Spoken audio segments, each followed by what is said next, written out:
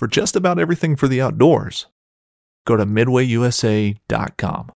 Fishing like a local isn't just about catching fish. It's about connecting with the environment and the people who call it home.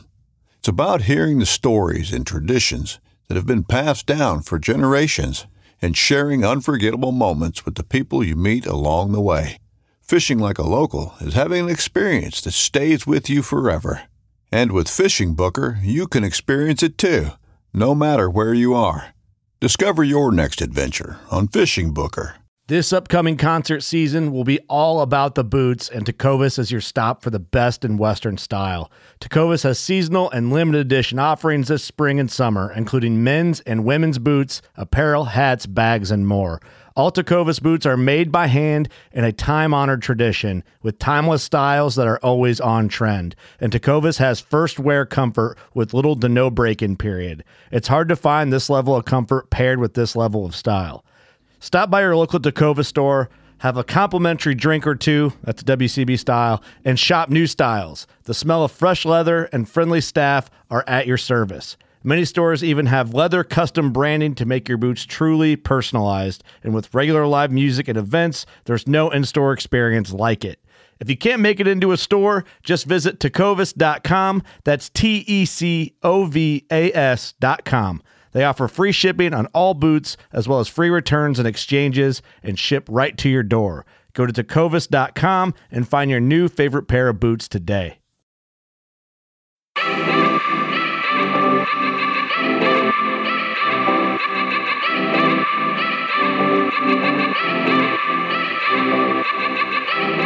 Happy Tuesday, everybody. Today is March 1st, 2022, and today is part 2 with Troy Pottenger.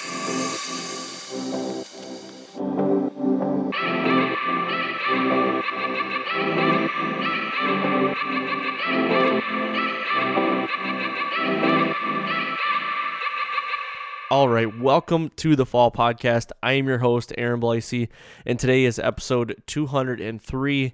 And like I said, it is with Troy Pottenger. If you guys have not listened to Troy Pottenger's part 1, which would be episode 201, I recommend you go listen to that first and then come back and listen to this one. These are mind-blowing podcasts. The first one is literally my ears were smoking because there was just so much going on. This one here is about the same way. I mean, they're just elite level information, basically. That's the best way I can put it. We talk about scrapes in this one, but we also talk about some other things as well. So you're going to get a little mix and match of different content and different info in this one. So that's where I'm going to leave it. It is the first podcast of March 2022. I want to say thank you to everybody out there for all the support and all the downloads. I try to tell everybody out there thank you every week, and I really truly mean it. Like this, it's huge. You know, I get a lot of people reaching out to me, whether it's on social or DMs or Facebook or something like that, and I try to get back to everybody, and I really appreciate everything. I really do. I also want to do an update on merch. So I did have a few orders come through not too long ago and had ordered those, and it's been a little bit, but I did get word last week that the orders are being printed this week. That's what I've been told. I really hope they are. I leave for Argentina in 4 days. I leave on the 5th of March, and I'll be gone for 2 weeks. So my plan is hopefully I can get this merch either today or tomorrow and get these things shipped out to you guys before I leave for that. If not, I apologize, but I'm going to do it when I get back. So that's the update on the merch. So I want to get into this episode with Troy. Like I said, part 2. It's a great episode, so I'm just going to let it run, and hopefully you guys enjoy this. Oh, and don't forget, go to iTunes and leave a 5-star rating and leave a written review. That is always greatly appreciated. So here is this interview with Troy. All right, welcome back to the Fall Podcast, and today we are doing part 2 with Troy Pottenger. Troy, thanks for coming on, man. You bet, Aaron. Good to be back quick. Yeah, for sure. I know we're doing this early in the morning for you, and you're in a blizzard, a whiteout. You said right now. So how are you staying warm this morning? I I'm a little bit old school. Obviously I have electric heat and all that, but I like my wood stove in my basement. So it's cranked up, and we're enjoying a North Idaho blizzard this morning. There you go. How's that going to put a damper on your scouting and your shed trip that you wanted to do today? Exactly. I got a day off of work, and I've been looking forward. Well, been hammering on the weekends, but I've been looking forward to a 3-day weekend like this. And I got both my shed dogs laying right next to me here, and they're not real happy. And of course, I'm a little bummed too, but hey, is what it is. Like my wife said this morning, it's meant to be for some reason. So we're going to have to see how much snow stacks up here. And we got really cold temps coming. I think you guys do too. I've been looking at the weather across the nation, and yeah, there's a heck of a cold spell rolling in right now. Yeah, and a lot of ours is high winds. It's been like yesterday, it was like 50-mile-an-hour winds, and we're recording this on the 21st, so it's going to, in podcast land, it's going to go live a little later than this, but yesterday it was like 50-mile-an-hour winds. Like, my neighbor's place set like flipped over 3 times in the field, and it's just like, just coming a lot crazy, and it's single digits. I mean, this morning I woke up, it was 28 degrees, and that's cold, but it's not that cold to me. Right. When you get down singles, 5, 6, and low, like, that's cold. Like, right. Vehicles stop. They won't start in the morning sometimes when it's that cold. So that's kind of where we're at. We're about mid-20s this morning, but everything's dropping from here. Mm-hmm. And we're looking at, I think they said 3 degrees tomorrow low, and then 5 the next day, and highs in the teens and low 20s. So yeah, I get what you're saying. If we wouldn't have got this snow coming in like we are, I was ready. Like, I've been really getting after the shed hunting and the scouting as much as I can. I live in the mountains, so for your listeners, as soon as I climb up an elevation, I get into really deep snow. So what I've been doing is I've been playing the game of, as the snow recedes a little bit, as it recedes on its way up in elevation, I'm able to get into a little newer, better hunting-based country that was great hunting elevation during the hunting season. Well, now, like this 2 days ago, I was in a spot that I really trying to find a certain buck's antlers. And as soon as I got up into where he normally beds, I was in 18 inches legit snow, and I had to back out and leave. Wow. That's a lot of snow. Yeah. And that's only at 4,000 feet. A lot of my best hunting spots are 5,000 feet. So I'm sure there's another 1.5 2 feet of snow at those elevations. Yep. I got you. What's your scouting been like this year in your shed hunting? Are you achieving what you want to achieve as far as getting in some areas that you want to look at and finding some sheds? Yeah, and it's all based on what February weather has done for me. It's been kind of a really nice February overall out here, even though we're seeing the snow today. I've had a lot of clear, really cold days, not a lot of snow accumulation. So I would say I've been able to shed hunt some of what I consider my lower ground areas, my lower elevation areas. And, I picked up, I don't know if we talked about this on the last podcast together, but I did pick up one of my stud 3.5-year-old bucks that I have really high hopes for, while I was trying to find a different buck.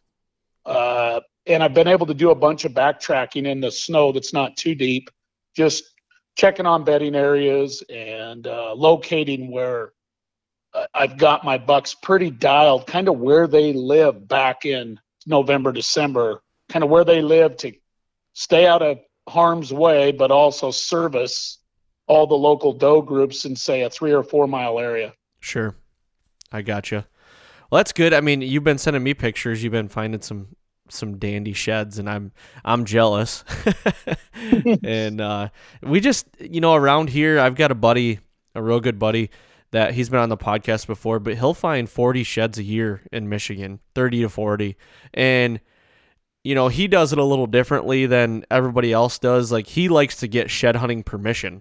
Like, he doesn't even care if he hunts the property or not. He just loves shed hunting so much that when he sees a group of deer yarding up in the winter, he'll go ask them, hey, can I go walk your field? I want to find some shed antlers. And they're like, yeah, sure. Why not? Yep.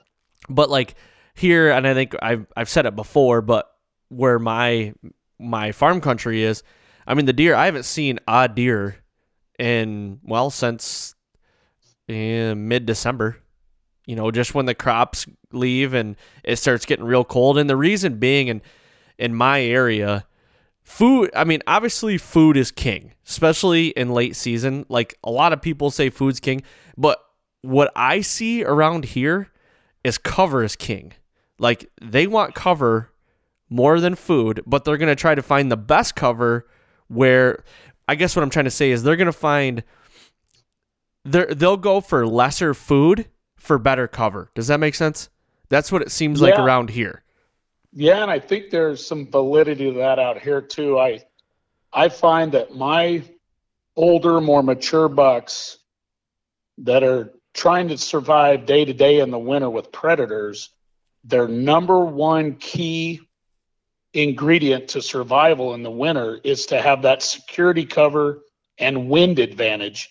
They have to have that wind advantage even after hunting season because they're getting hunted by predators, and they got to deal with the snow. So what I find, and it's always proved to me over and over by where I find their sheds, they'll stay higher. They'll stay in a good wind advantage, thermal / prevailing wind tunnel for them that really keeps them safe from predators.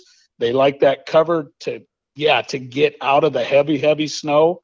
And as long as they have reasonable food sources, I find that my bucks, especially my older bucks, will always be located in those areas over an easier, maybe a little better food source that a lot of my does and younger deer will move to and risk, in my opinion, more predation because there's more deer numbers there. Yes. And more elk numbers.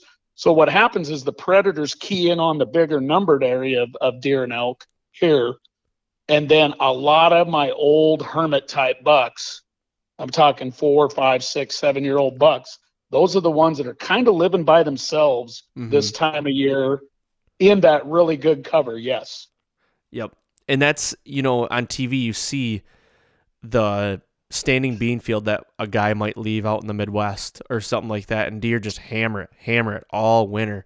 And I'm not saying there's no validity to that. There is, but here where I'm at in Michigan, it seems like they prefer the best cover and maybe the not so great food, even though they're getting what their body's telling them they need. But they might, like, I've got a perfect example. I got a 20-acre cut cornfield right across the road from my house. Okay. And there's corn still on the ground. Like, you walk through that cornfield, there's corn on the ground. But there is no cover around it. And you will not see a deer in it all winter. Not one. And they're not even traveling to it, huh? Nope. Because the cover around me, there's no thermal cover. The cover around me is hardwoods. There's no cedars. There's no pine trees. There's no canopy. Yeah, there's no canopy anywhere around me. Nothing. Right. So they seek that out. That's interesting. When I do go to the Midwest and hunt late season, and this is my thought on it. The predation is different there. And like, even when I've been in Saskatchewan and went up shed hunting in places like that, where it's bitter cold, it's interesting to me versus the cover that I have here in the mountains. And I'm a coniferous forest that's hundreds and hundreds and hundreds of miles. You can look at it on Google. So when I go to those places like that have the crops, that have the hardwoods, I've noticed that in those places where the predation isn't like it is here, they're finding all their shed antlers and everything literally right in their yards almost. Really? So, yeah, and I've never been to Michigan, obviously, and I don't know what you're dealing with. You're in Michigan, right? Yes. Yep. Yeah, I've never been there. I mean, I've obviously talked to a lot of guys from Michigan. So just speaking of all of this, I think a lot of it has to do with what the number one priority is for the deer in that area based on their set equation of what they're dealing with.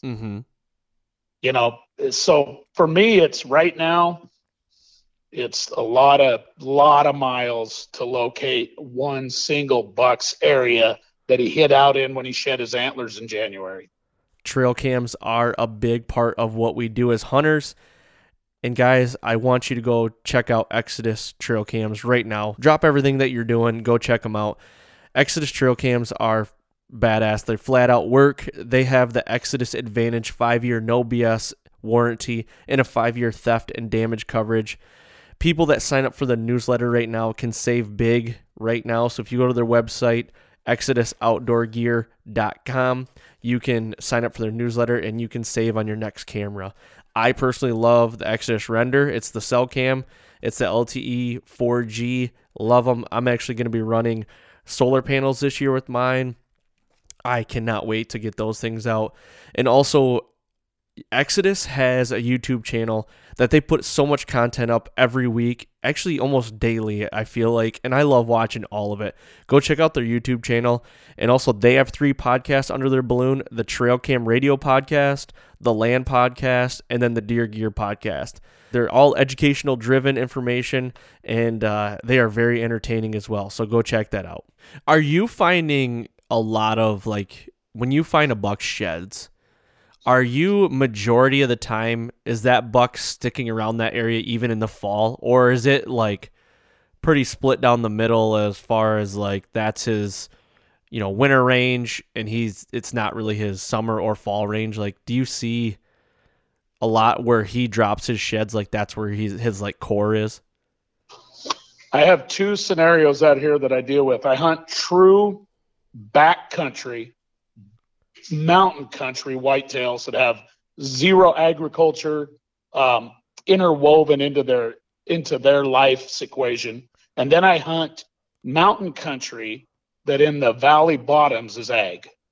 Yep. So I see 2 completely different, to answer that question honestly about this country, I see 2 completely different scenarios play out where I have agriculture anywhere within a mile or 2.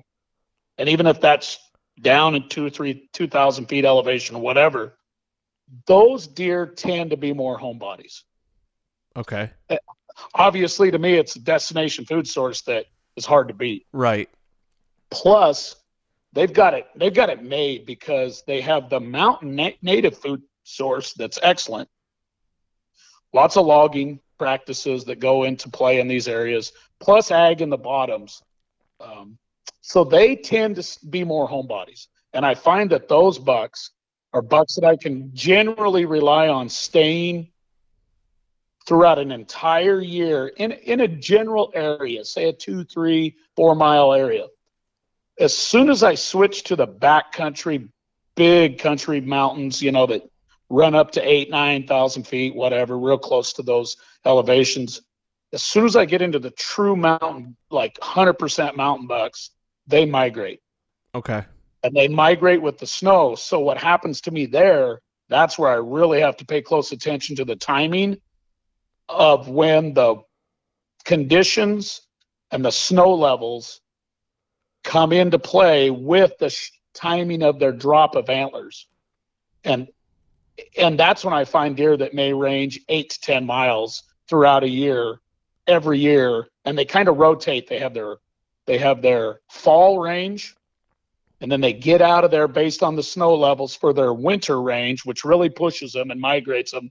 And then they have their spring range that they move back into, and then they live it out and basically deal with the hunting pressure and everything all through the late summer and fall. Now, it's interesting that late summer on those backwoods mountain bucks, a lot of times my backwoods mountain bucks in the summer will range in one area or a drainage, and then as soon as the hunting pressure hits, and that pressure usually is a couple weeks before season because everybody's doing their last ditch effort to get out, set a trail camera and hang a tree stand or whatever, scouting, whatever. All of a sudden the pressure hits the mountains heavy.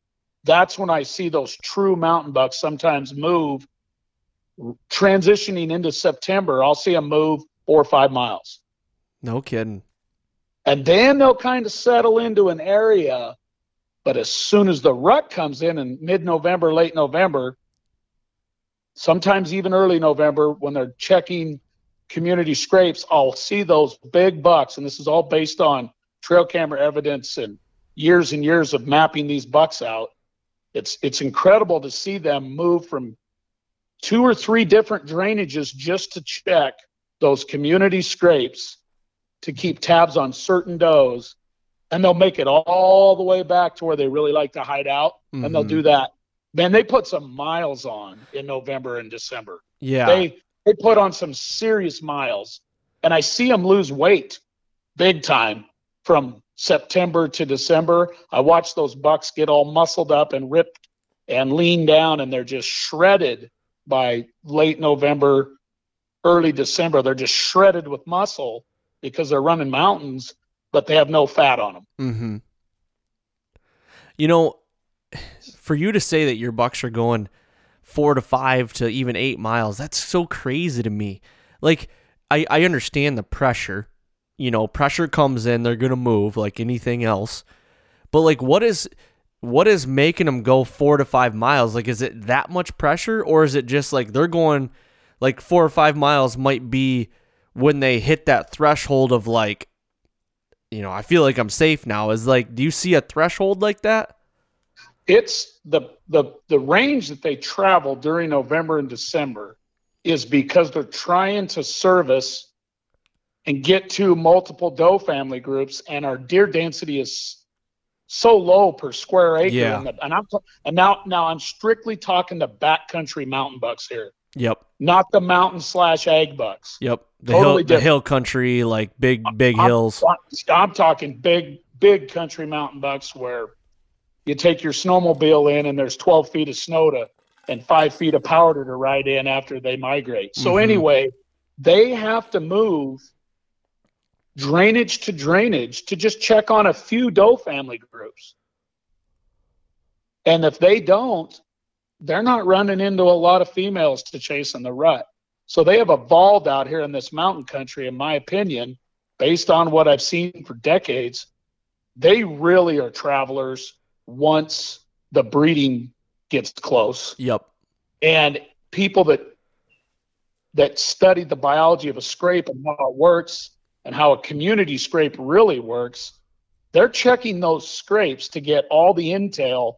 They get to a scrape, they get every bit of intel they need for the past week or two of who's there, who's alive, who's close, who's around. Then they move on to the next one. Mm-hmm.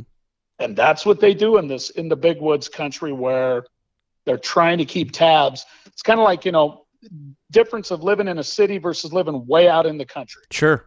Yeah. And if you want to be involved socially, then you've got to get out and travel and cover ground to see the other, you know, the other animals in the herd. And that's what they do.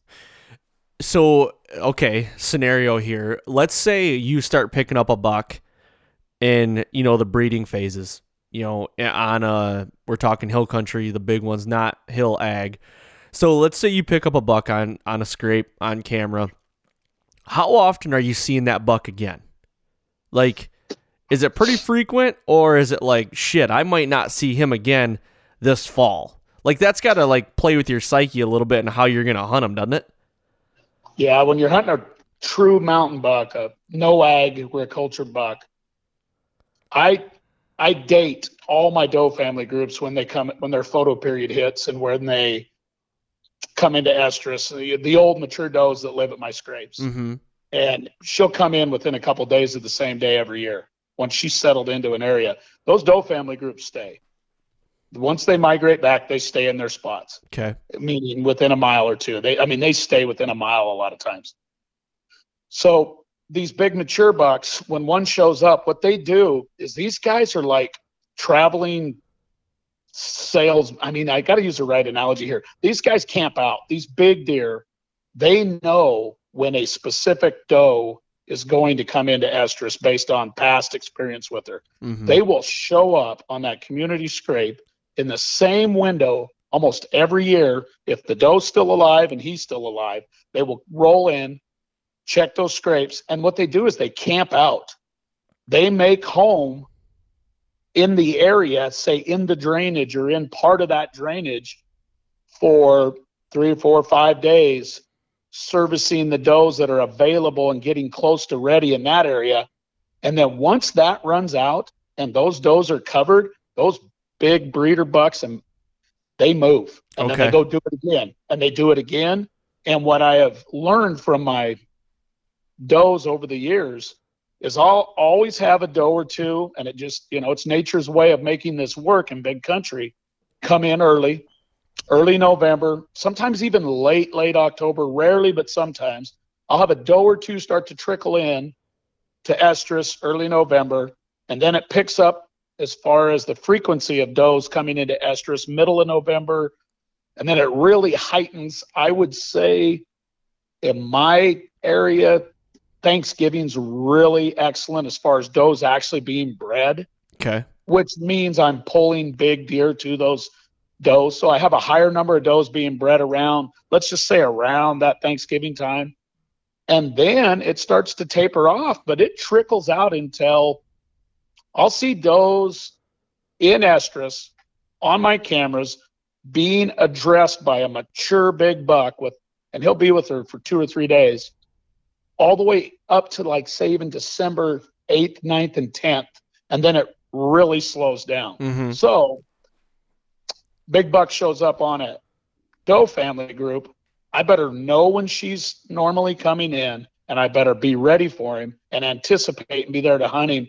I do it a lot. I literally go hunt a specific buck at a certain doe family group quite frequently. That's what I did this year because I have intel on that buck when he likes to be there, if that makes sense. Yeah, historical data. I mean, basically, You've got historical data, and that was going to be my next question of, like, when do you pick and choose to go into these stands? Because, a lot of guys, and you might do it yourself, is kind of monitor cameras as much as you can to get you, that most recent information to know when to jump in there. Or is it like, okay, I've had so much historical data over the last X years that I know on November 5th through the 10th, I've got to be in stand number 2. Like, how do you decipher that through your head?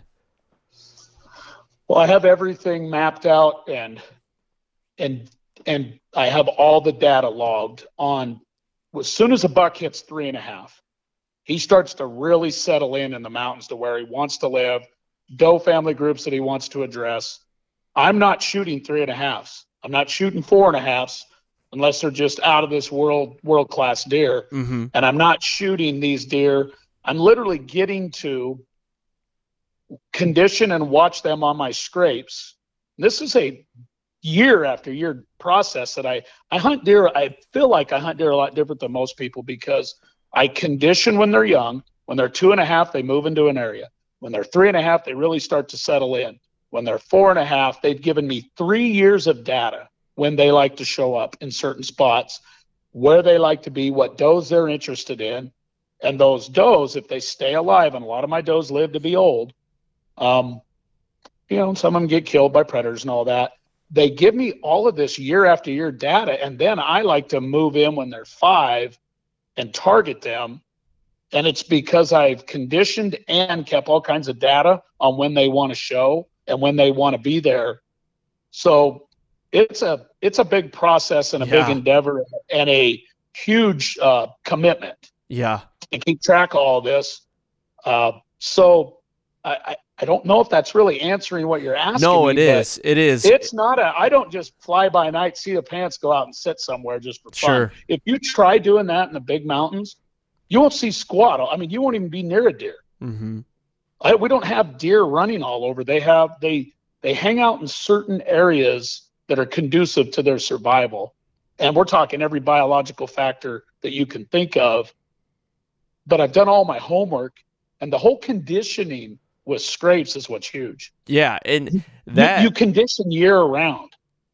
For sure, and that single-handedly is why, to me, from an outsider's perspective, you can tell me to kick rocks, but when I look at your I don't know even what you call it, your portfolio, your history, or whatever, you doing scrapes is why you've become successful the way you have. Because I kind of equate it to like the UP of Michigan. It's very vast. It's not as vast as where you're at, but it's very. But it's big. It's big. Yeah, and I mean, I was just up there snowmobiling a couple weeks ago. We put 60 miles on in areas we got off the beaten trail. in areas that I'm like, I'm driving by some of these, these thermal cover little spots, and I'm like, there's never been a human in here. Like, Right. how do you try to find deer up there? And it's something I want to get into, but my dad, he hunted up in the UP a lot, like when he was, kind of in his, like after high school and stuff like that. And his big thing was, if you can find a migration, you'll see deer. You got to get into a migration. So Right. if I was to go up this year to the UP for the first time and try to find some deer, I'd be using the Troy Pottenger method. I'd be going up there with some like making these scrapes, putting cameras on them, and like monitoring these and figuring them out that way. Like, to me, that's the most logical way to do it when I don't live right now. Like, it'd be a scenario like you. I'm driving where I need to go. I'm driving over 4 hours to get there. Right. So, and there's big deer up there. I mean, there is. It's freaking huge. It's vast, Right. You have to have something working in your favor. There's only one thing that'll work in your favor, in my opinion, 24/7. When the deer are in the general area, when you can't get there and when you can't always be there, a scrape-based setup, a big community scrape, is working for you. Literally, if the deer live there year-round, it's working for you year-round. If your deer migrate and come back to it, and they're there during hunting season, it's working for you the entire time they are in that area. It never stops working for you, and that's why I live by trapping whitetails and using scrapes, is because I'm putting out a scent-based attractant that's important to their survival, that they truly need to have so that they can communicate and keep tabs on each other.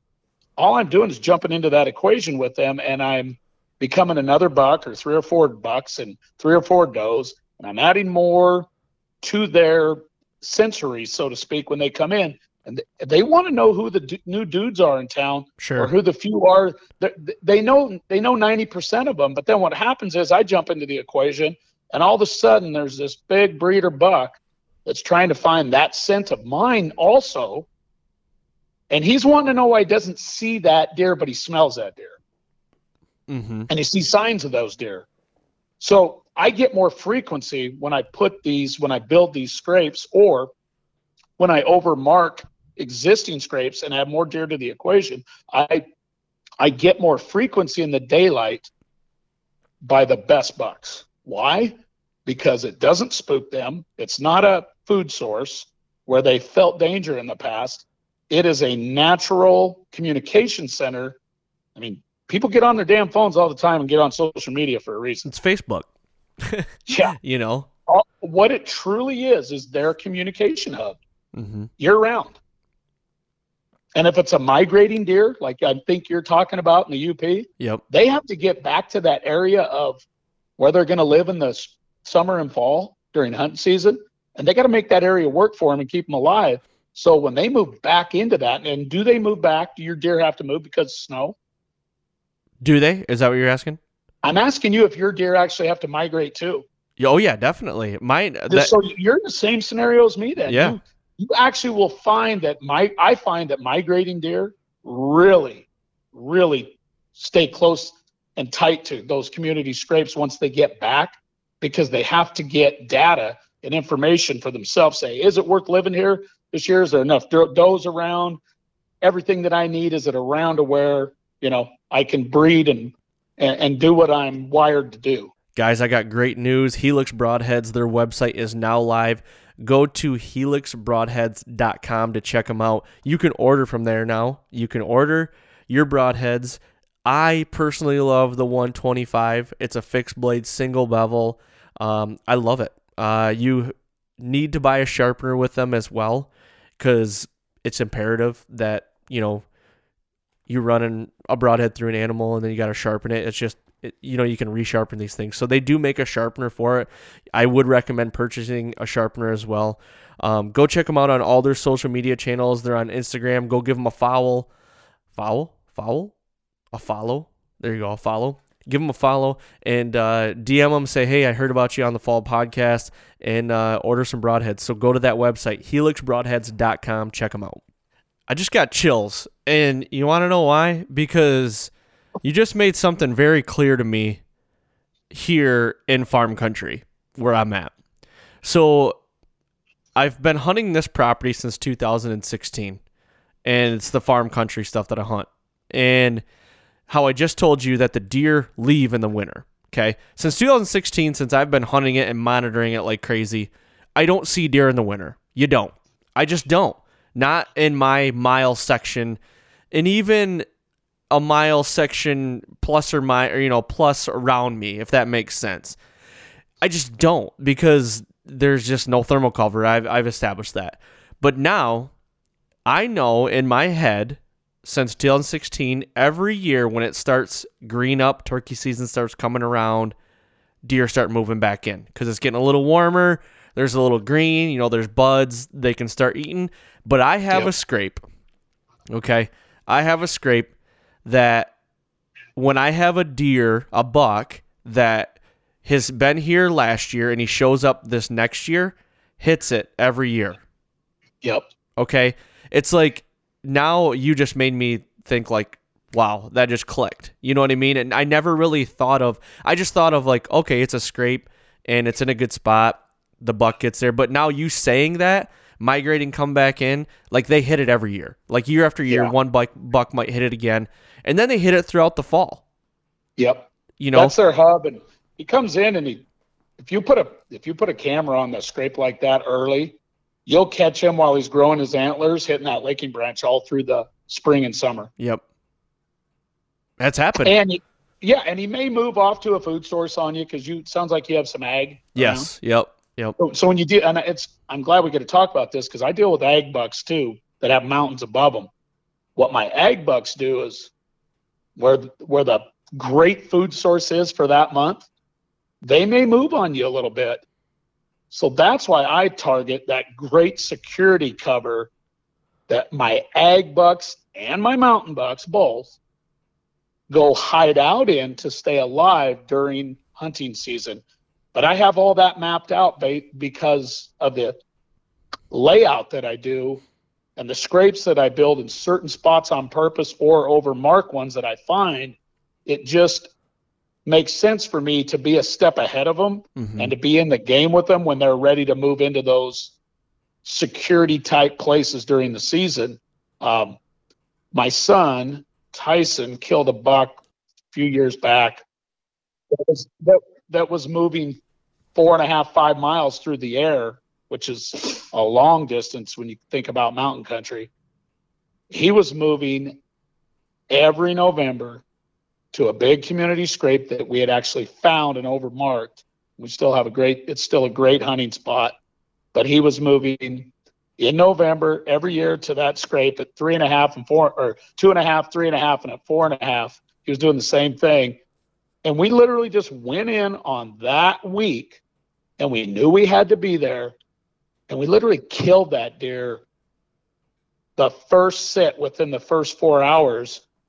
And then we pulled the card and the camera data and he'd been there 2 days. But we knew that he was going to show up that time frame. So, just playing that right and basically finding a needle in the haystack based on scouting and intel. It's the only reason we killed that deer. Mm-hmm. And the scrape is the powerful attractant that brought him 4 or 5 miles every year to certain doe family groups that he was interested in. Yeah. I want to get into some more scrapes here. So, that was a great little precursor to kind of getting into more scrape questions, because the number one for me, and to kind of give people context now a little bit, we're going to go through some more. This is part 2. We did a part 1. If you haven't listened to part 1, I recommend you go do that. But I have some more scrape questions for you. And then at the end of this, I've got about 8 or 10 questions coming from social media that guys wanted me to ask. So we're going to get into that at the end. But selfishly, I'm going to start with my questions. Now, hypothetically, or, if you're coming into a season, when are you starting a new scrape? Do you have an ideal time frame as far as month or whatever when you're starting a new scrape? Like, when are you starting to establish that? Right now. We're in February right now, so like doesn't matter to you. Does not matter. So there's two ways I hunt scrapes. I establish or overmark existing incredible community scrapes, or I build one where I want to build one or find one any time of the year, because community scrapes work year round. The licking branch works year round. And then I also take scrapes right at big buck bedding areas. So I establish scrapes to just monitor and condition deer for years as they grow up on them. I also build scrapes and put them right in the face and the nose of a big deer that I'm trying to kill to get real aggressive with him. So that's two totally different scenarios. Mm-hmm. So right now, what I'm doing this time of the year is covering a ton of ground, hiking my tail off. Yeah, we're picking up sheds, but I'm scouting. And if, say I get into a spot and the light bulb comes on and I go, I need to be here, I will build one right now. I will make it seem to the deer in the area like that thing's been there forever. I'll put multiple deer profiles in it. And then I just let the deer take it over right now. And it'll condition them. And then I will start gathering the intel off of that. And sometimes I gather intel off of scrapes for 2 or 3 years before I even hunt it, because I let bucks grow up on it. And I don't have a target buck there that's 5 years old, but I'll eventually get a 5-year-old there. So sometimes it's a 2, 3, 4 year process. Mm-hmm. On the other hand, let's say we're in season, things aren't working right. I got a big buck that's got me figured out, and I got to move on him and get closer to his bed or move to where he's moved to. In the early season, he's just kind of hanging out, eating and taking care of himself and staying alive before the rut. I'll put a scrape where, if I know where he's bedding, or if I can find out where he's bedding, or if I have a great idea where I think he's hiding out, I'll put it right in his face, use the wind and put it at him and try to pull him early season. As soon as the rut hits, a lot of times I'm right back on those community scrapes that I built any time of the year, doesn't matter what month, because I have deer that have taken those over.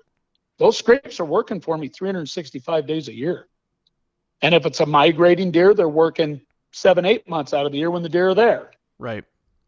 So for me, people ask me all the time, when's the best time to build it, Troy?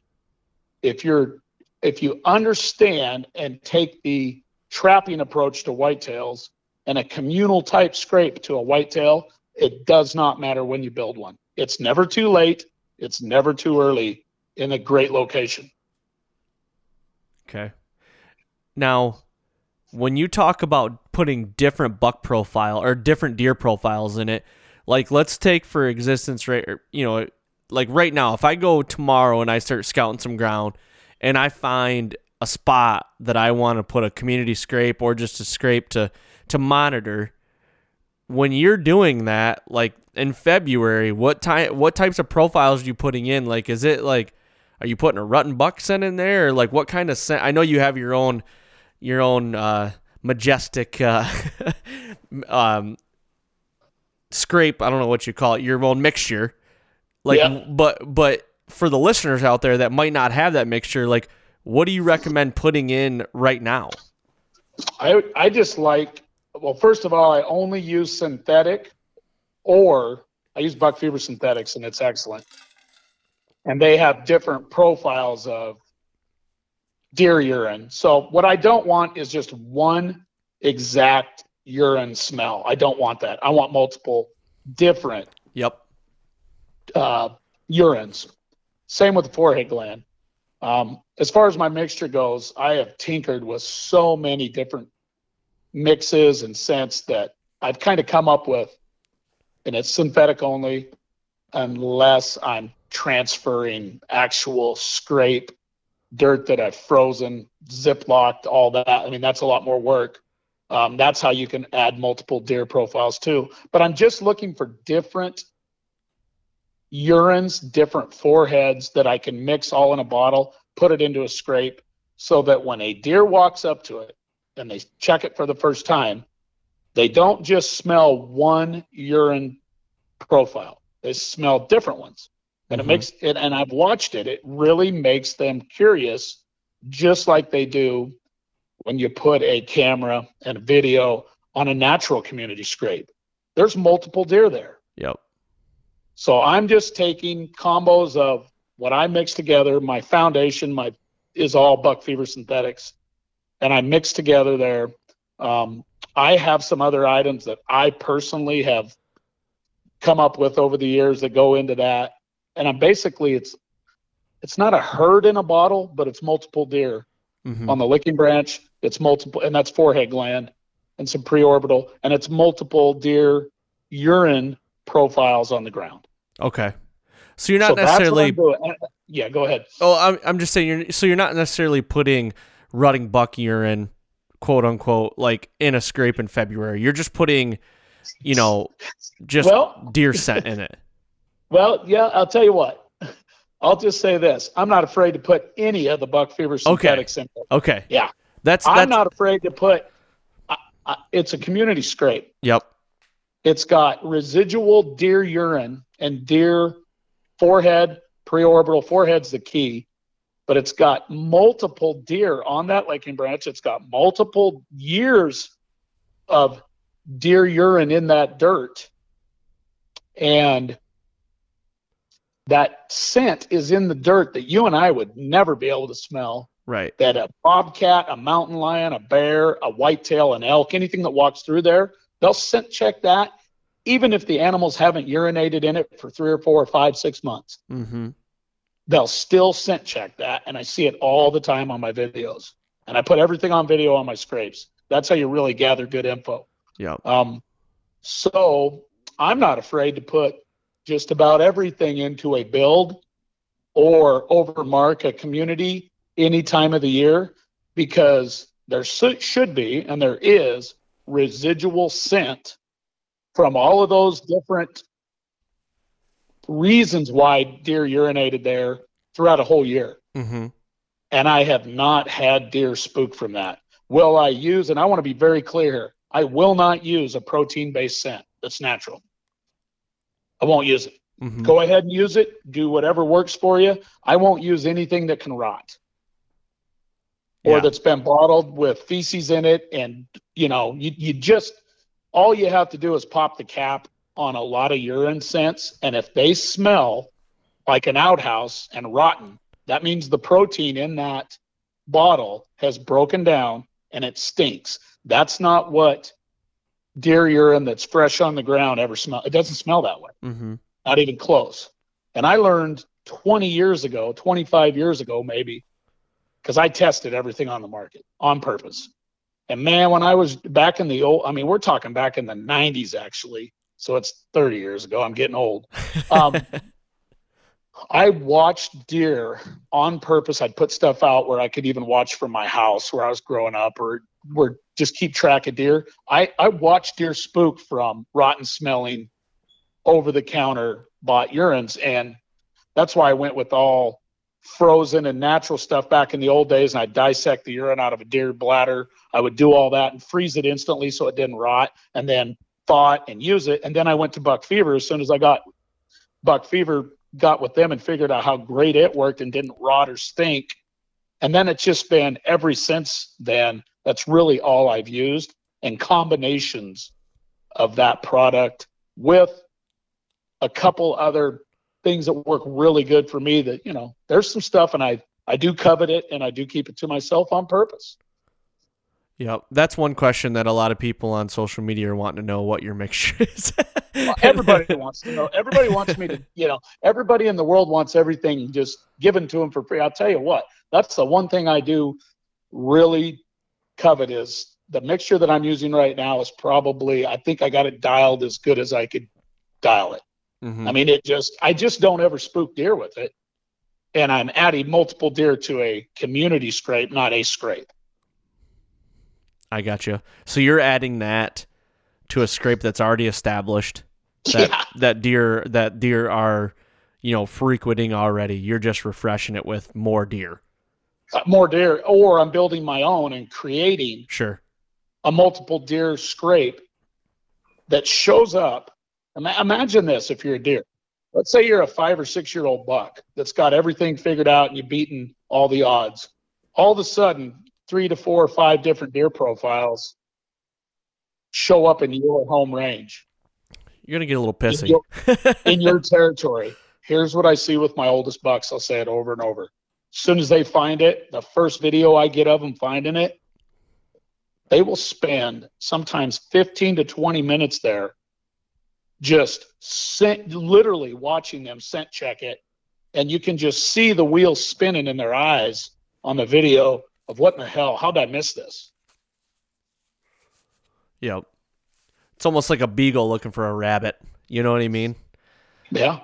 Yeah. I mean, my shed dogs stop all the time when they come across wolf or coyote urine. Mm-hmm.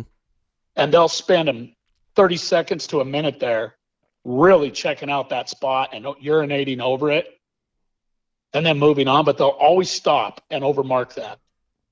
Yep.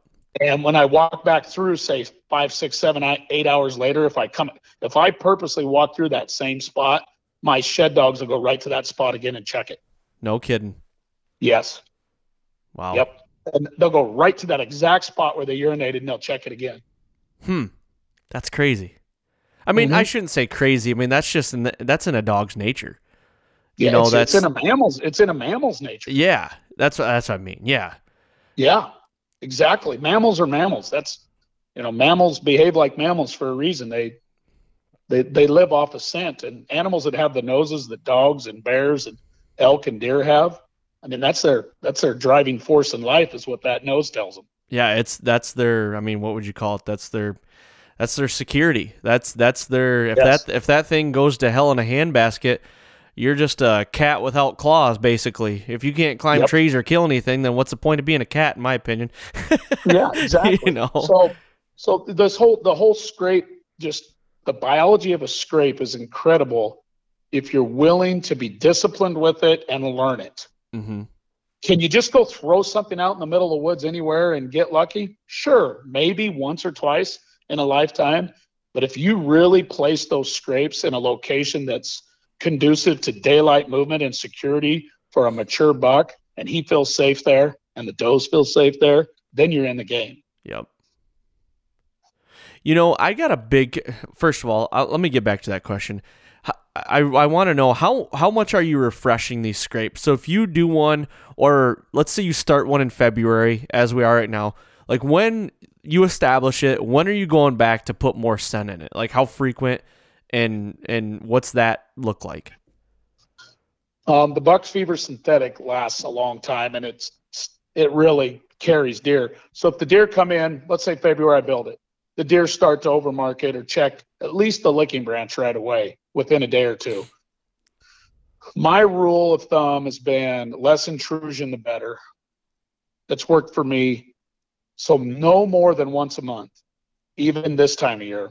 Okay. And if I can't get to it for 2 months, I don't worry about it a bit. As long as I have deer over marking it, I don't need to refresh it. Sure.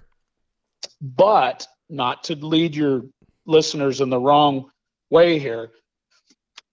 If I have a shooter buck show up on it, and this is what I've noticed when I say shooter, I'm talking 5-year-old buck.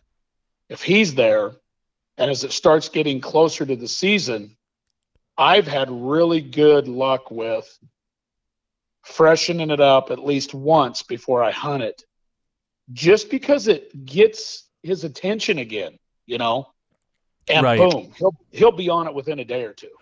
Okay, so if you're planning on, hey, I'm hunting Saturday and this is Monday or Tuesday, you're gonna slip in and freshen it up a couple days before you're gonna be there. That's what you're saying? No, I will if I think I can get away with it. Okay. That's based on the deer I'm after and the way he's acting. Mm-hmm. But what I will do, and I think I've always said this in every podcast, it always gets freshened after the first hunt. And then I'm doubling back if I don't kill him and expecting to see him there in the daylight within 3 to 4 days minimum. We're talking a mountain buck here.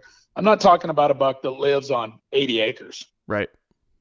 So I have to put some time into these bucks, way more so than if you're hunting congregated deer. For sure. because they travel. And I might not be quite close enough yet. There's just so much that factors into the vastness of this country. If I think I can get in, freshen it, and be there to hunt him, like, say, on opening day, I will do it if I have the right wind to get in and out, freshen it, boom. But once hunting season opens, then my rule is simple. You freshen it after you leave Yep. a hunt. Why? Because I had to go there anyway to hunt, and I want to be there to hunt because I got a deer I want to kill there. Then I'll freshen it after I leave. Yep. I also really pay close attention to the actual buck, the individual buck I'm hunting, to see how he's behaving at the scrape. He's addressing it. Like the buck that I hunted this year, and I think I talked to you about it on the last podcast, the one I shot over and missed. Yep. Every time I addressed that scrape and refreshened it on him, there was something in my mix that he really liked. And he had all kinds of deer on that scrape. And I have 7 or 8 bucks on that scrape, counting the little guys. But when I would throw my mix at him, I mean, it's no joke. He was always there within 48 hours on that scrape. No kidding. As soon as I put, and let me share this with your listeners so it makes sense. This is a buck that I knew where he was bedding that time of the year, and I knew the doe family groups that he was addressing.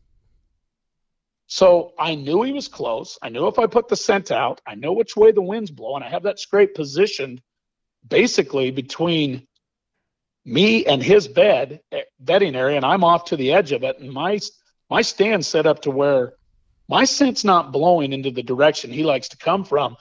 I'm about 30 yards off to the edge of that, and I have a thermal draft that literally sucks my scent right down the backside of this mountain.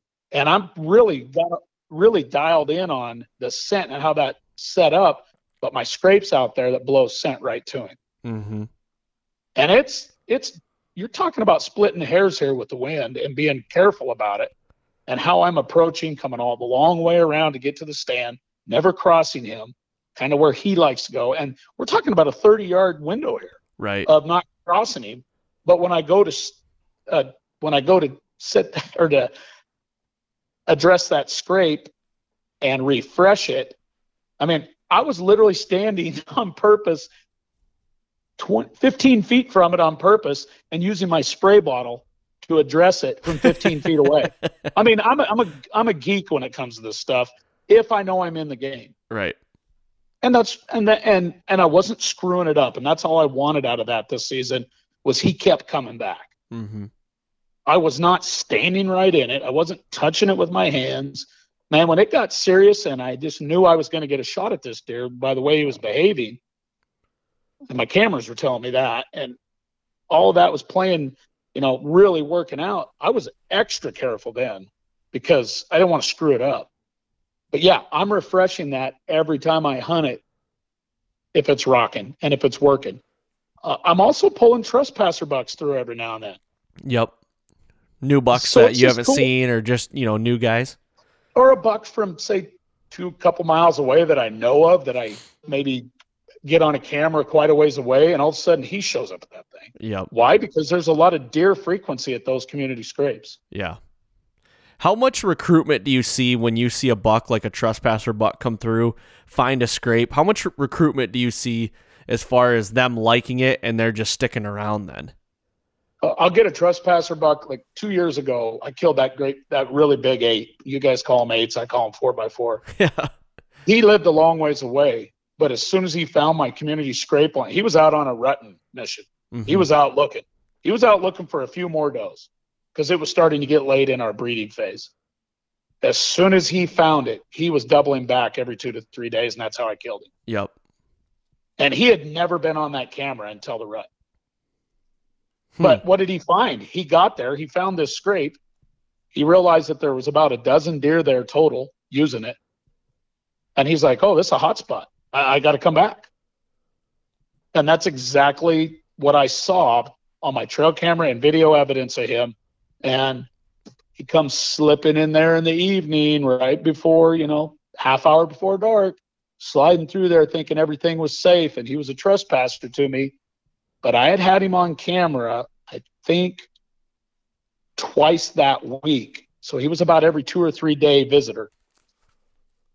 Only because it was that time of the year, because he lived a long ways away. I know that because of another guy that gave me the intel on where he was living. And I knew that. So It was really interesting to see that play out. I actually knew where that deer lived 90% of the time. That's crazy. That's why I like having a good relationship with my neighbors and like sharing intel, because you can learn a lot from a deer that you're not getting information from. You know what I mean? Right. So that's a different story. But that's really cool though. Have you ever seen harm in refreshing a scrape a lot? Well, because I don't refresh a lot, because I think it's not so much, I'm not worried about my scent in my bottle bothering a deer. Okay. I'm not worried about that. I'm worried about me as a human being there. Mm-hmm. Because I don't care what anybody says. When we're there, we're putting off scent. Mm-hmm. I mean, it is what it is. I don't want my predatory scent there often unless I'm there to kill. And if I got to be there, then you got to refresh. Why not? Right. Why wouldn't you? Yep. But to back up, do I worry about, one of the biggest mistakes that I see new scrape hunters make. Go out, put a scrape out. All of a sudden you got bucks showing up you couldn't believe. And it's like, holy cow, more is better. That's not true. Let the deer take it over. Mm-hmm. Let them take care of it. I mean, you ask any really great trapper, they're not in there adding 10 times more scent because they, are trapping good. They want to let that scent and that trap work for them. They don't want to contaminate it. So I live by those same rules. I let the deer take it over. The deer doing all the work you need. The scent that I use sticks around for a long time. It's synthetically engineered to last a long time. It crystallizes in the rain. I mean, that buck fever synthetics works. It sticks around. So I stay away from that. I've seen guys that I've talked to, I've done boot camps with. The biggest struggles I see with guys getting into the scrape hunting is they think more is better, and they intrude way too much, and they educate all the animals in the area, and then their scrape turns into a nocturnal scrape. Yep. And that's what you don't want. That if all you have is nocturnal visitations, well, then you can get some intel on what's around, but you better move to where those deer in that area that you're wanting to hunt or kill will move in the daylight, where they feel safe. And that's what's great about mock scrapes, is I will personally move a deer on purpose. I'll move him to where he's comfortable, and then I'll kill him there. And I've done it. Yep. No, that's a perfect answer for that, because everybody's done it. I've done it. Everybody listen to this. I've done it. Yeah, exactly. We've all done it. Yeah.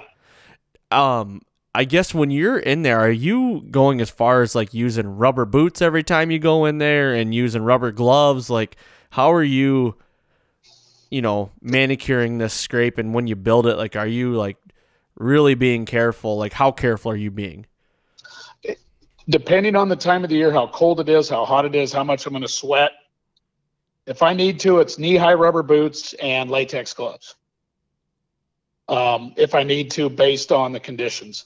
A lot of times what I'm doing, and I use latex gloves almost always when I first build one, or just a pair of gloves that I spray down with a product called Vanishing Hunter from Buck Fever Synthetics. Yep. So I always spray my hands. I always spray my boots. Everything I wash is, as far as my boots and gloves go, baking soda only, water, clean them good. All my stuff sits outside. My clothes don't come in the house. I have a porch. It's covered. Literally all my hunting clothes, and it probably drives my wife nuts. She'll laugh. She's sitting there. But my hunting camo is on the porch right now, year round. I mean, I got 6, 7 hangers. The stuff is so clean, it's unreal. Even my gloves are clean. But yeah, I like to have something. I don't like bare hands on a licking branch at all. So for your listeners, no bare hands for me. Okay. If I have to go bare hands, stuff happens. You forget your latex gloves. I spray my hands down with Vanishing Hunter. That's what I do if I have to go bare hands. And I've had really good luck with that. Here's another thing I do. I will literally reach down into the dirt. I'll literally reach into the dirt in the area, and I will take dry dirt, and I will literally scrub my hands with dirt. And then I'll spray down, and I'll let that dry off, and I'll just have a natural dirt hands, but they're not – it's dry dirt, so it's not sticky. But dirt has a strong scent to it, really strong. Yep. And then I'll spray down with a little Vanishing Hunter if I don't have the latex with me. I usually carry this time of year when I'm building stuff all the way up until season. I always have 4 or 5 pairs of latex glove in a Ziploc bag in my pack. Mm-hmm. That's just what I do because I build scrapes. When I dig the dirt, I always use just a natural big stick from the woods because that has no scent on it. I'm not packing tools miles into the mountains. I don't need those tools. So I'll just use a stick and latex gloves or gloves, sprayed down with Vanishing Hunter, and I build. Rarely will I build with bare hands unless I can spray it down and clean them really good.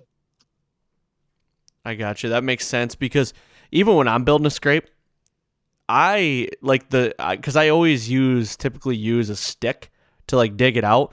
But I went even as far as like taking that stick with me and walking out with it and not putting it down and like throwing it somewhere. You know what I mean? Oh yeah, I'm so religious. I mean, like literally, will walk away with that stick. It becomes my walking stick. Or at least I will turn and throw that sucker 50 yards out through the woods, so it's not right there. Right. Yep. And I know that in the mountains it's going to rain or whatever in a day or two, and boom, I'm fine. Especially this time of year. Yeah. Now, if it's, again, we got to stay, as soon as you get into the heat of the season, the heart of the season, and you're on a target buck, you want to talk about heightened intensity when it comes to doing everything meticulously. That's what I say. This season I was spraying that scrape from 15 feet away, with my big squirt bottles. There's a reason why I run those bigger squirt bottles.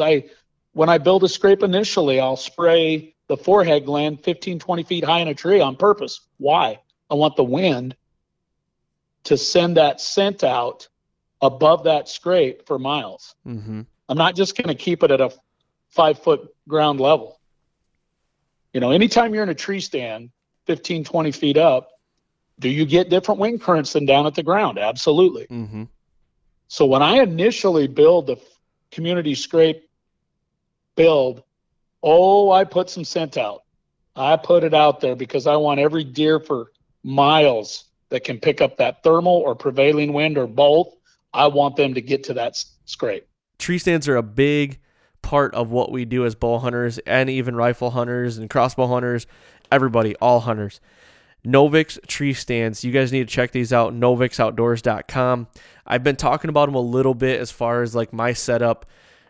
And my setup is the Hilo. I'm going to run that Hilo. I've been putting stealth strips on them. And yes, I'm that guy geeking out right now and putting stealth strips on them and getting it all dialed in February because deer season's like 8 months away. It's like right around the corner.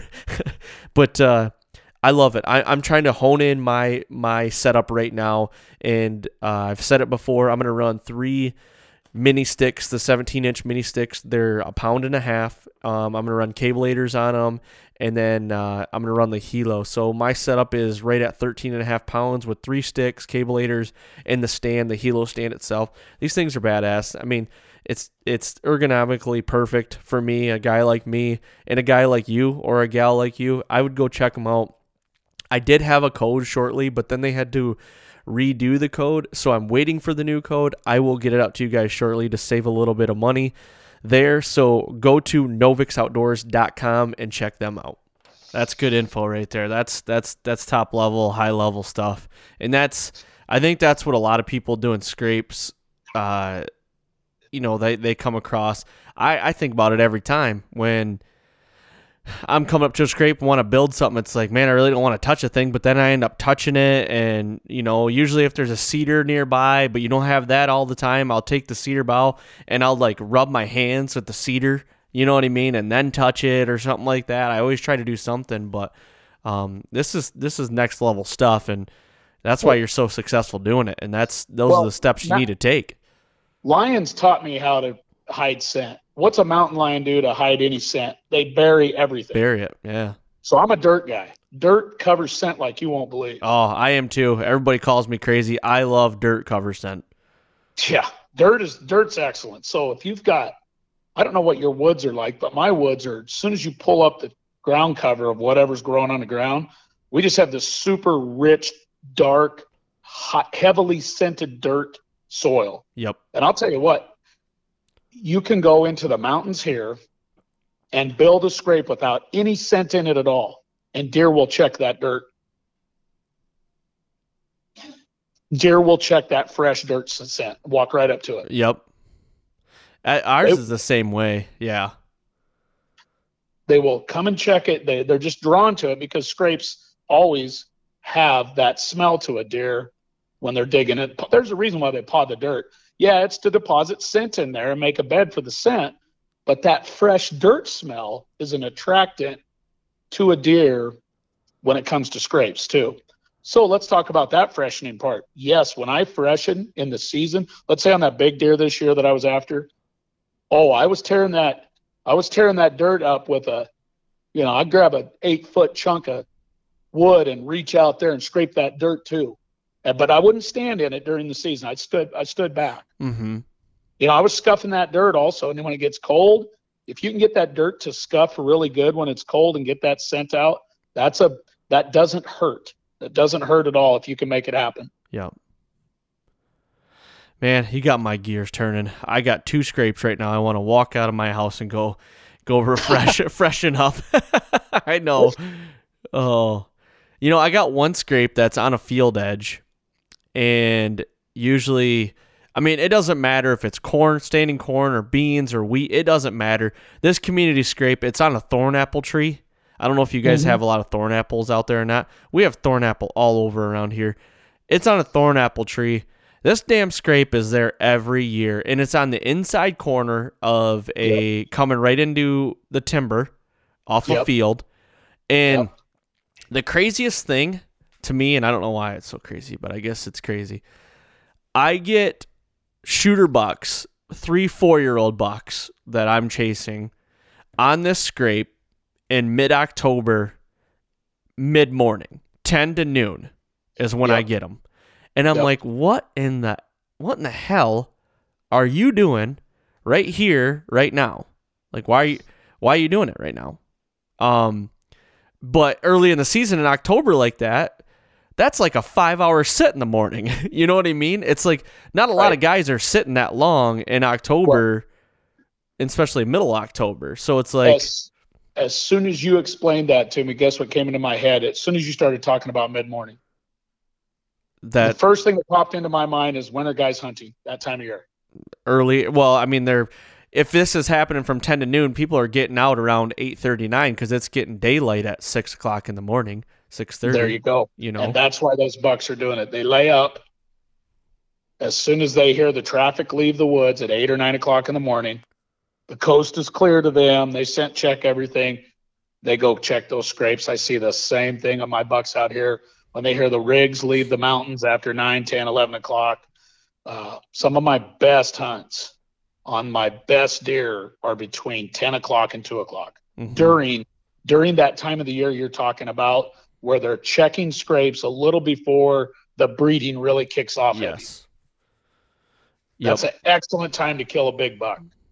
Right before breeding is midday. I agree with that wholeheartedly, and I think there's a lot of good whitetail hunters out there that would agree too with that timing, playing off of when the hunters are coming and going. Those deer learn that. They listen to they listen to all the noise. They scent check everything. They know when the coast is clear. Yep. It's made me rethink like how to hunt that time frame. Because it doesn't happen just one year. It happens just about every year. I'd be on that scrape set up off the edge of that wind. That inside corner is a great setup too. Yeah. I think I need to adjust my stand a little bit. It is on the field edge. But it's in such a good oak tree that the cover stays all the time. But like I said, where I'm hunting, deer can see me walking into my stand because it's all ag with little woodlots. Right. They can see me walking into my stand for 2 miles away. So Right. I need to think outside the box a little bit on maybe adjusting the stand a little bit, maybe a little more into the timber, shooting out to the edge and not being on the edge, and adjusting how I enter the stand, I guess. Yeah. So I would definitely be in the timber there on that inside corner, back in the timber where you can shoot the scrape. Also set up to where your wind and your entrance and exit, well, especially your entrance that day, isn't going to blow to the bedding of where those bucks are. Those bucks are going to hold tight until they feel it's safe to move. right. And I would, if it was me, I'd be in there before daylight and I'd just wait them out as long as I had the wind to work, because then they're never going to see you come in. Right. Yep. If you can make the wind work there for where those bucks are hiding out or the direction they're going to come from, if you can miss their nose and get in there, to me, that's just a matter of putting a few hours in, getting in the dark because they'll see you. I'd be in there and set up before daylight, and I'd just wait them out. I mean, it's worth a 5-hour sit if you kill a trophy buck for your area. 100%. 100%. Yeah. Well, cool. We're at a little over an hour right now. I want to transition to some listener questions here because I got a few, and I don't want to spend a ton of time on them, but let's kind of get into some of these. I'm going to ruin some of these names. They're Instagram names, so I apologize up front, everybody. But the first question is from J. Elliott Outdoors, and he says, are all licking branches the same tree type? Does tree type change depending on scrape type, if that makes sense? Yeah, all licking branches are not the same tree species. I talk about this a lot in other podcasts, boot camps that I teach. You individually as a hunter have to go into your neck of the woods, and you've got to get some boots on the ground and break down country and see scrapes and vegetation species that your deer prefer.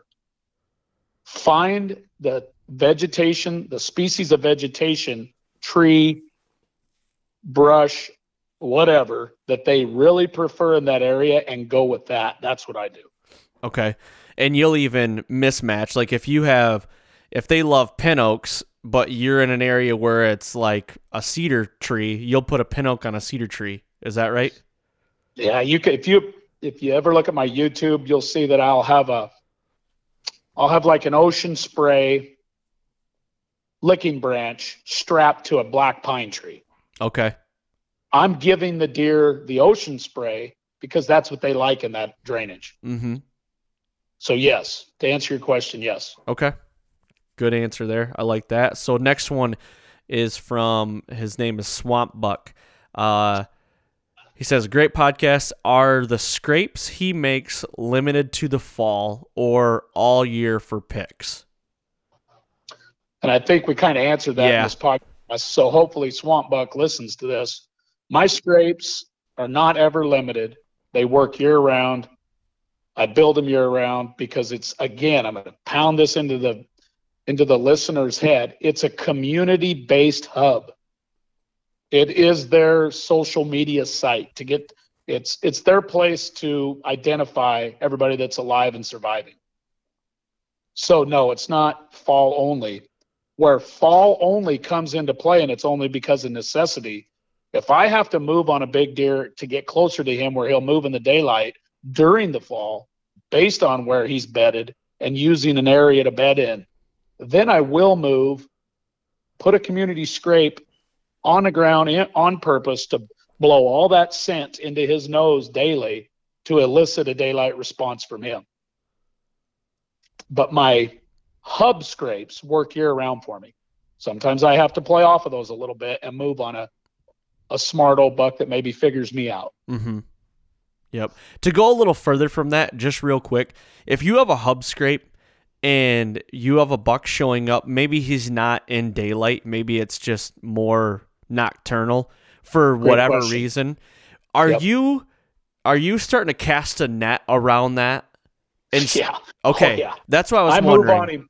I'm very aggressive. I move right at the direction that I get him coming in on camera or whatever. But I'll tell you what, it's pretty easy to figure out the direction he's coming if you break down the wind and the thermal in the area. Mm-hmm. Yep. So I will break down the wind and thermal and how it works at that hub scrape, and then I'll move at that deer based on the wind that works for him. And I know that is what he's doing because he has to, because that's how he comes in. And I know that's how he has to survive and live, is he has to use that wind and thermal daily combo. I'll move on him, and that's one of my favorite things to do is I'll have a hub scrape that's working good, but if a big deer is a little too far away, I've talked about this before, he's a little too far away to get there in the daylight, or maybe he's not daylighting enough for me, that's when I move in his direction, and it might be a quarter mile, it might be a half mile, I might even move almost a mile at him based on elevation and terrain and where I think his bedding zone is, and boom, I'll pick him up daylight. See, that's elite. And I'm basically intercepting him really close to his hideout, his bedding zone. And he's still coming down to the hub scrape. That's his destination. But I'm intercepting him along the way. Yep. That's awesome. I love that. All right, I just had to ask that because it came in my head. So the next one, DK Wellman 27. Trail cam positioning compared to the scrape. I think he's asking, like, what's your trail cam positioning to the scrape? A lot of guys ask me that because they'll see some of my videos, and sometimes I'll have a camera low and back. Sometimes I'll have them real high. For the listener, I'm basing that on the behavior of my deer at that spot.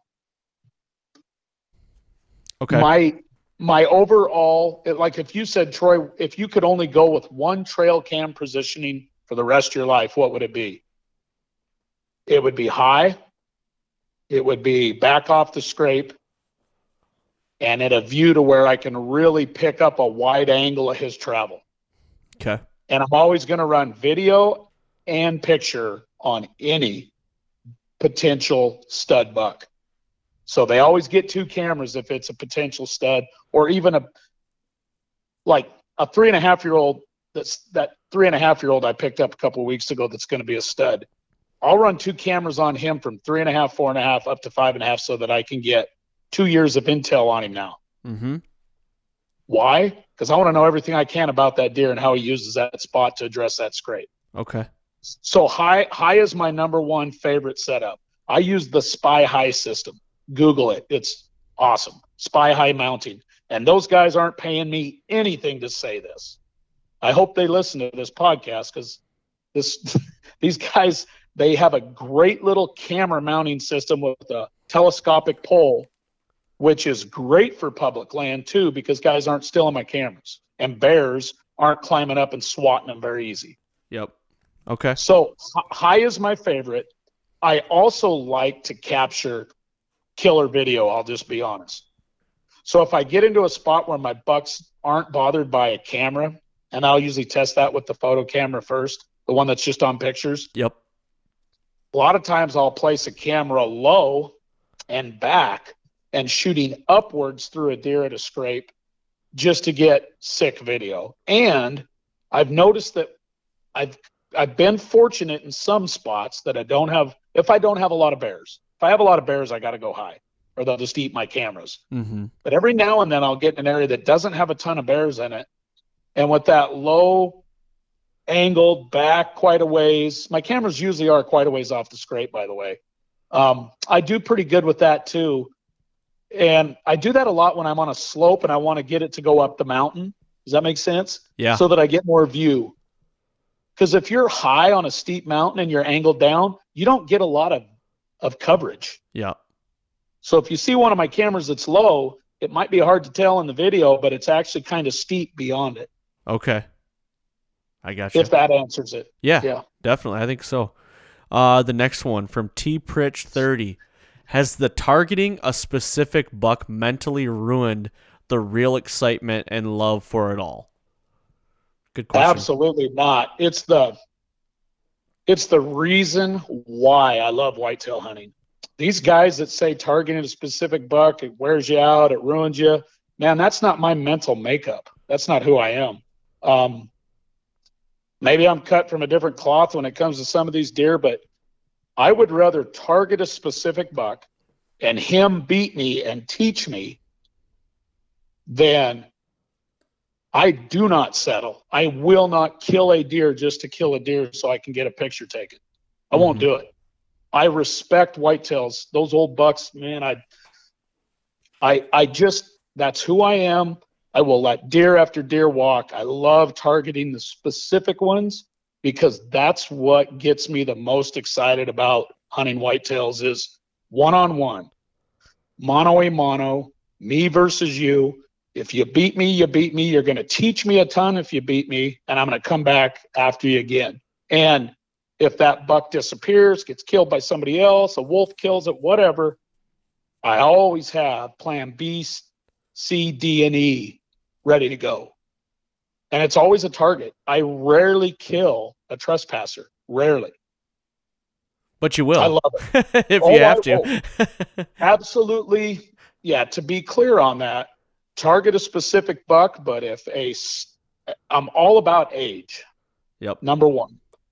Stud comes through. I can see the age. I can see he's an old warrior. I can see he's been around at least 5 years. He just looks it, and that clicks instantly when you see these deer come. Oh, yeah. Yep. I'm not passing up a great trespasser either. But if I go through my last 20 whitetails, and this is straight up, 19 of them out of the last 20, and I counted this up the other day, were targets. Damn. And I got sheds.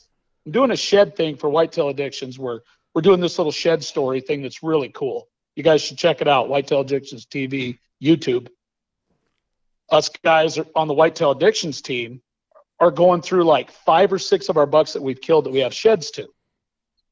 And I was talking to Justin Hollinsworth the other day, and I think I told Justin, I think I have 13 or 14 now that I have sheds to. So for me to answer that question about a target buck, that even means more to me because I have such a history with that deer. Right. It's what if I couldn't hunt target bucks and that said you can no longer kill a target or go out and just individual or single one out, I would not be excited as I am about whitetails. That's my favorite part is solo hunting a buck, targeting him, individual hunting that deer. Yeah, that's really cool though. And it's like you said, it's, you might be cut from a different cloth. Like it's difficult. I've killed a few bucks that I've had, like this year in Michigan, I killed a great buck that I had history with last year, but I'm also an opportunist to where if another one of my shooters comes in, I'm not going to say no to that. Like I'm a bird in the hand kind of guy, but I definitely want to kill that. Yeah, I like having 2 options at every area, 2 or 3. Yeah. Is that possible? Not always. Right. But no, it's something that it's probably isn't for everybody, and I understand that. But it's sure what gets me fired up. It's on my mind every day of my life. Yeah. Always. No, that's very cool. Let's go to the next one here. Tyrell Roy says, does heavy snowfall affect scrape activity? I've found that my bucks, and I have video of it, and I watch them do it, a foot of snow or less doesn't even slow them down if they want to paw out a scrape and check it.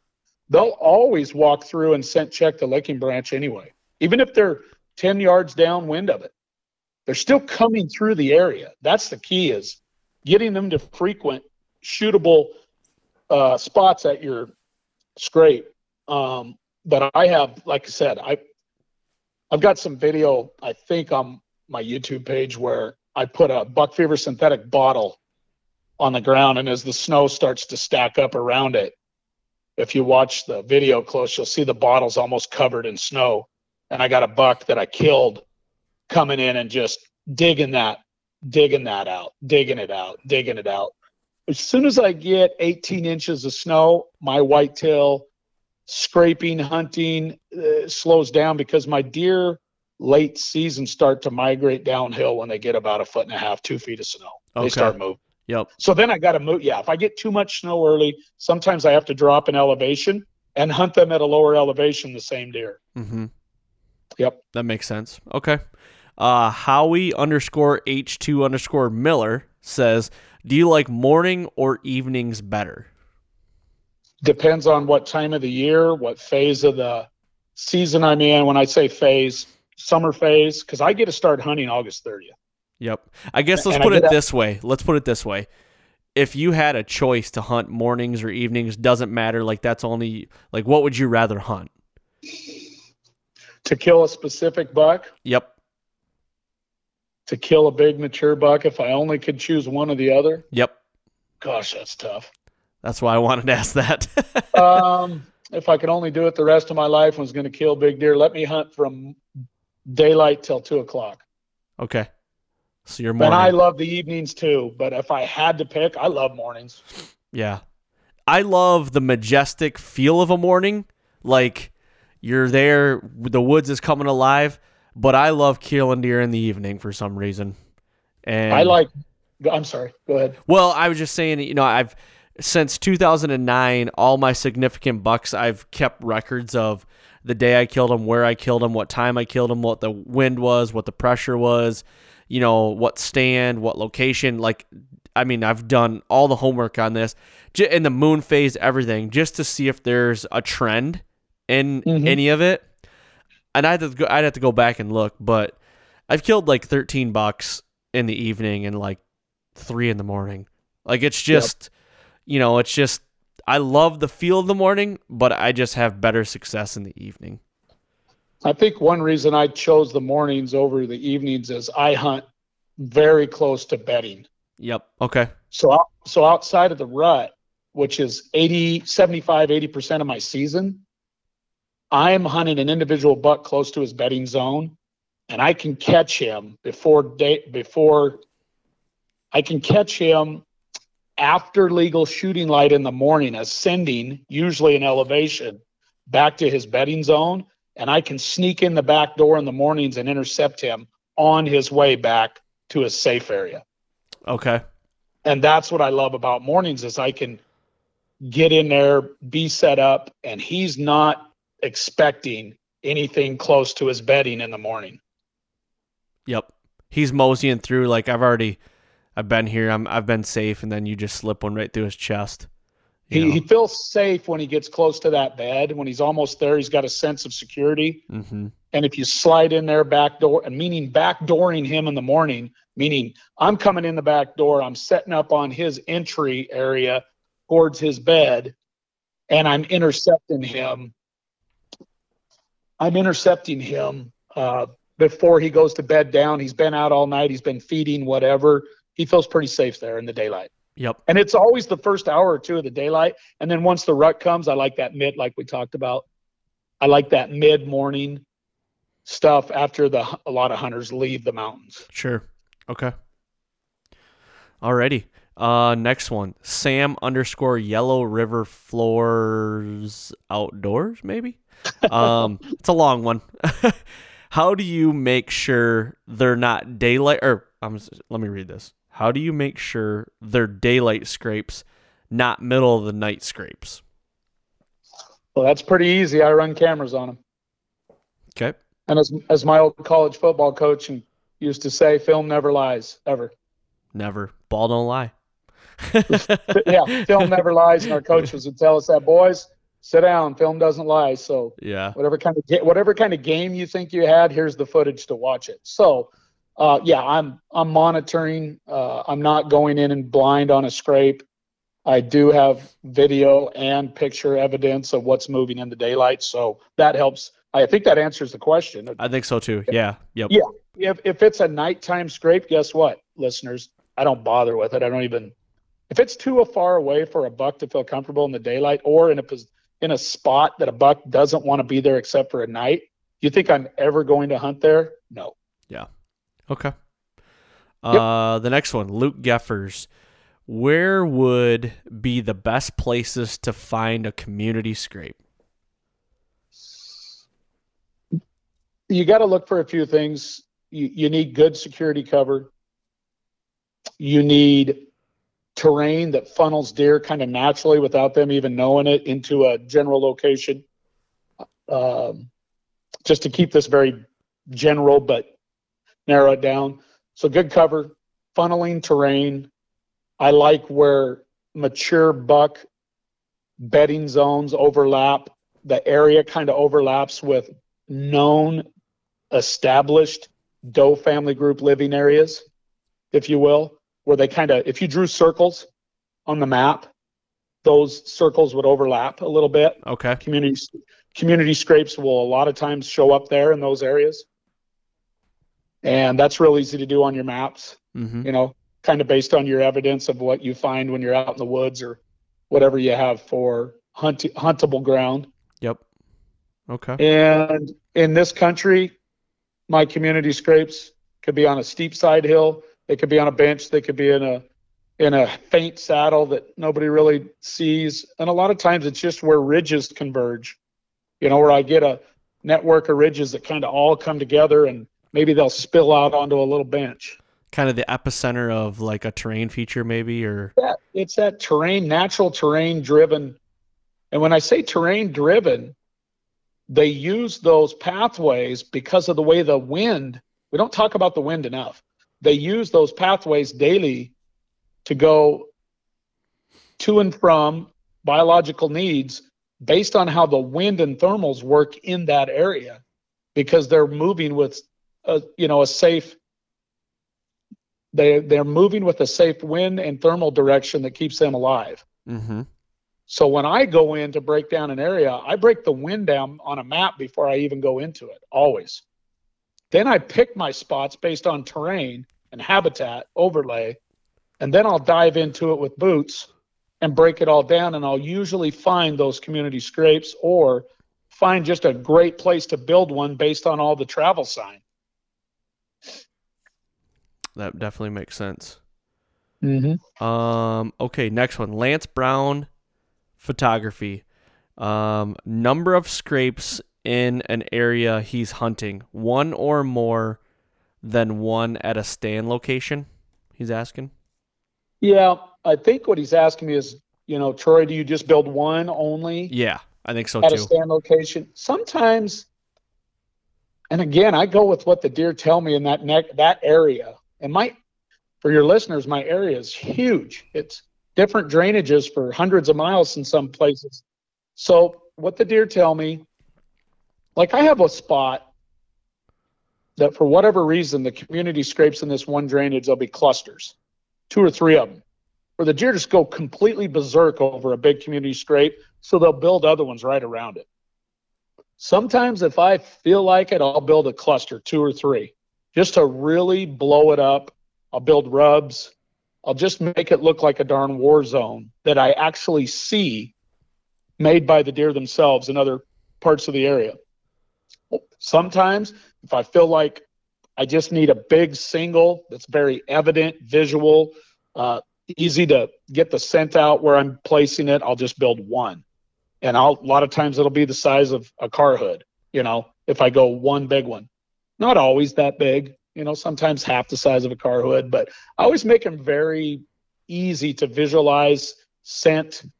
I just want them to walk into the area and see rubs, see the scrape, see the licking branches, see everything that they should see and that they want to see to attract them to it. Yep. Okay. So I mix it up. That makes sense. I mix it up. Sometimes I do a cluster. A lot of times, though, it's just a big single. Okay. Last one here. I'm going to butcher this guy's name, and I'm so sorry, but I'm going to try it. His name's Dylan Breimeyer. I'm going to go with that. Okay. He says, when chasing your hit list bucks, how do you select who to go after? Do you focus on the most killable ones, or do you pick the biggest, baddest one you find and then grind it out? Usually that buck's got to really mean something to me. So it doesn't always mean the one with the biggest, highest scoring rack, but a lot of times it is, because that's a deer that has been able to evade everybody else. Most killable, a lot of times if I have one that's the most killable, but say he's like number 3 or 4 on my personal intrigue, I'll save him as an ace in the hole. I'll save him as like, yeah, I can kill this deer, but I want to go get after this deer instead until that deer is unkillable or I kill him. So a lot of times I'll put one in my hip pocket, 1 or 2 in my hip pocket for if maybe the stud I'm after, something happens to him or he just he outmaneuvers me. Mm-hmm. Okay. Man, to have options like that, to be able to put one in your hip pocket, gosh, that's great. You kind of need to. Yeah. Because if you put all your eggs in one basket, you're going to be disappointed a lot. And I think that's where I think it was a good question earlier about targeting one specific buck, does it wreck you a little bit? Mm-hmm. I think that's where it can wreck a guy. If all you have is one specific buck to hunt, kind of sucks if that doesn't work out. I'd agree with you on that. Yeah. When you have options, hey, obviously I always want to kill my number 1 target. I put the most amount of time in, but sometimes they're not killable. Sometimes they move on you and you got to go do a whole bunch of work to try to find him again. And that's kind of the way my seasons go a lot of times is I know that I got to have at least 2 or 3 studs to hunt to be in the game because I got predators bumping my studs. Mm-hmm. I got predators that sometimes I had a pack of wolves moving on me like 5 years ago on a great buck. I never saw that buck again ever. He just disappeared. I was literally walking into my tree stand and had 8 sets of wolf tracks, quarter mile from my stand. Never saw that deer again. That happens. That's the reality of my hunting. That's why I got to be able to bounce to a different animal. Yeah. That's crazy. I mean, like I said it in the first podcast we did, you're hunting deer that are constantly getting hunted every day of the year. They're getting hunted right now. Yeah. Hard. And It's still blizzarding here. So they're getting pounded today by wolves and lions, I guarantee it. Yeah.